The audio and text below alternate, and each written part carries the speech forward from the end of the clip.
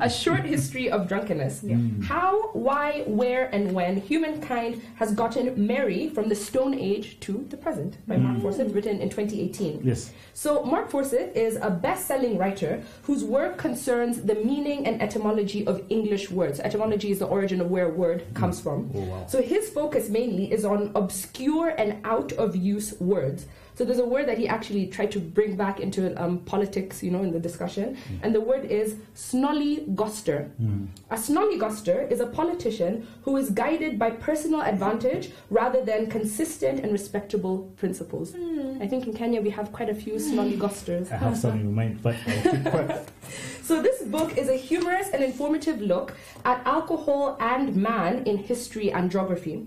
So almost every culture on earth has alcohol. And where there's alcohol, there is drunkenness. And fun. And fun.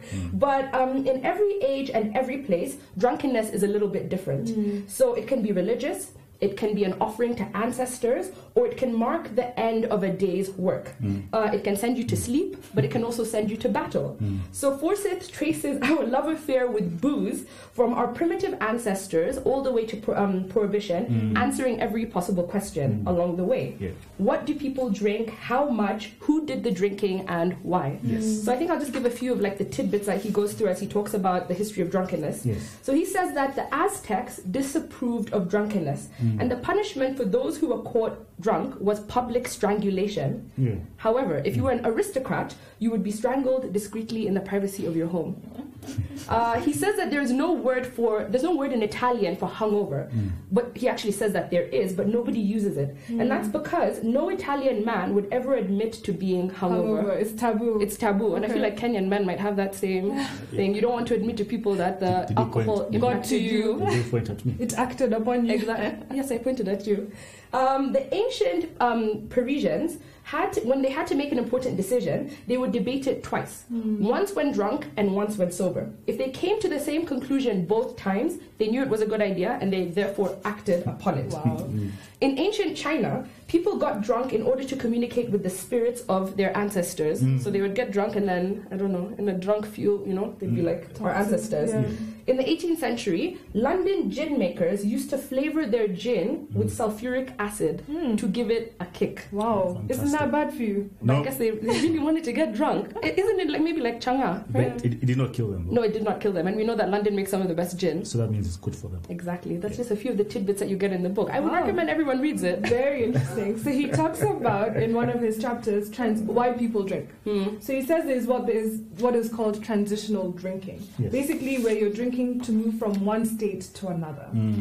Drinking to mark the end of a working day, like you mentioned, or the working week, like today, Friday night, most people will go out, have their drinks. Yeah. But if you're a member of the Suri tribe of Ethiopia, you drink to mark the beginning of work. Yeah. So, of the workday. Yeah. And as they say... So 8 o'clock? Yes, where there is no beer, We move there to is no Ethiopia. work. Let's go to Ethiopia. And people also drink at different things. Christenings, baptisms, you drink at marriages, birthdays, even libations at funerals. Yeah. And each time the drink means something. It means that an old state of affairs is gone and a new wobblier one is coming or has come. Yeah. And he talks of how, for instance, the Teso tribe of Kenya has a ritual for naming babies. Yes. So your grandmother or whoever would put her finger in beer and put it in the baby's mouth as when they say the name. Yes. And if the baby sucks on the finger, that's the name you get. The baby has approved. Yes. And they'll keep doing this up until The baby bites. Yeah, it says. yes. Or the Tiriki tribe, which I think is up in Kericho or Yes. Kalenjin or sub-tribe of Kalenjin. Right. They pour their beer on the ancestors' graves just in case. Yes. You don't know. But periodically they'll go to the graves It's a libation. and pour some beer. Yeah. And however, there's also what he says that people started drinking because there was nothing better to do. Yeah, he actually says in the book that 9,000 years ago we invented farming so that we could grow barley, so that we could make beer. Yeah, so there And would so be that's no how- farming if there was no drinking. Exactly. Interesting thing. Good to be drunk. So then he says that anthropologists draw a distinction between dry cultures and wet cultures, right?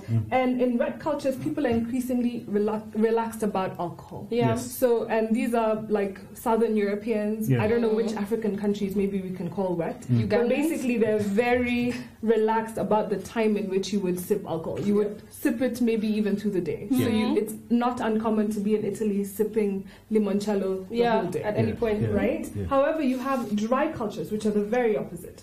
And they're not dry because there's no alcohol. They're dry because there's strict rules around when people should be drinking. Yeah. So being found to drink in the morning in a northern European country, not so nice. Probably also in Kenya. You'd probably be frowned upon if you're trying to have a beer At 9. at 8 in the morning or 9 in the morning. Who? Wow. We will Address that come later. back to this. Yeah. Then you have like some in Ecuador, the Zumbagua, Yeah. who drink in order to communicate, like you said, with their ancestral spirits. Yeah. However, they also say that if you drink too much that you throw up, this is not a bad thing, right? It means that the vomit becomes a food for the ghosts of the dead.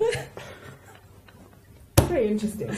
And then he talks about early Christians and how they saw wine as a good thing. Now, modern Christianity, I think people sometimes tend to shun The drinking. Yeah. and he makes a case of how Jesus provided it during the miracles.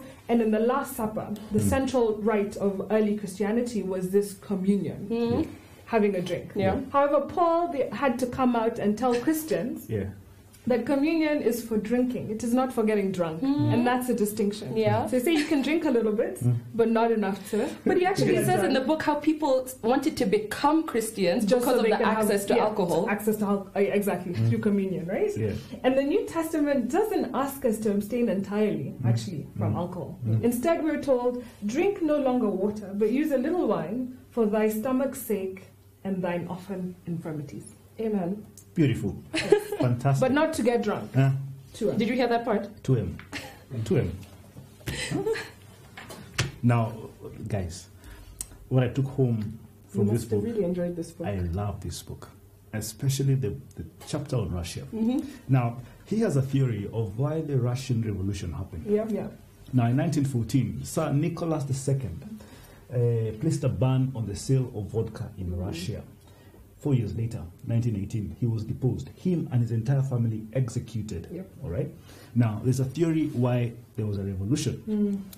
Theory number one is because let me first say why he banned the sale of vodka. Vodka, apparently, when soldiers were fighting World War I, they lost all their battles because when they went to war, half the time they were drunk. So they lost all the war. So they were enjoying themselves when they should have been fighting. Yeah. But within the 3 years, the population was so depressed, and it's because their throats had not been lubricated. So they had mounted so much anger that they thought, this guy has to go.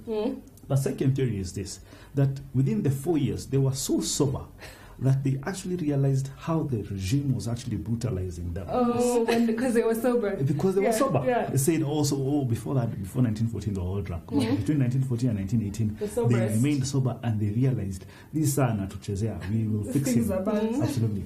But the story I also took home was this. There's a man called Stalin. Yeah. Now, Stalin, in 1925, when he had already taken the reins of power in Russia, he lifted the ban on the sale of vodka. Now, Stalin ruled using two things.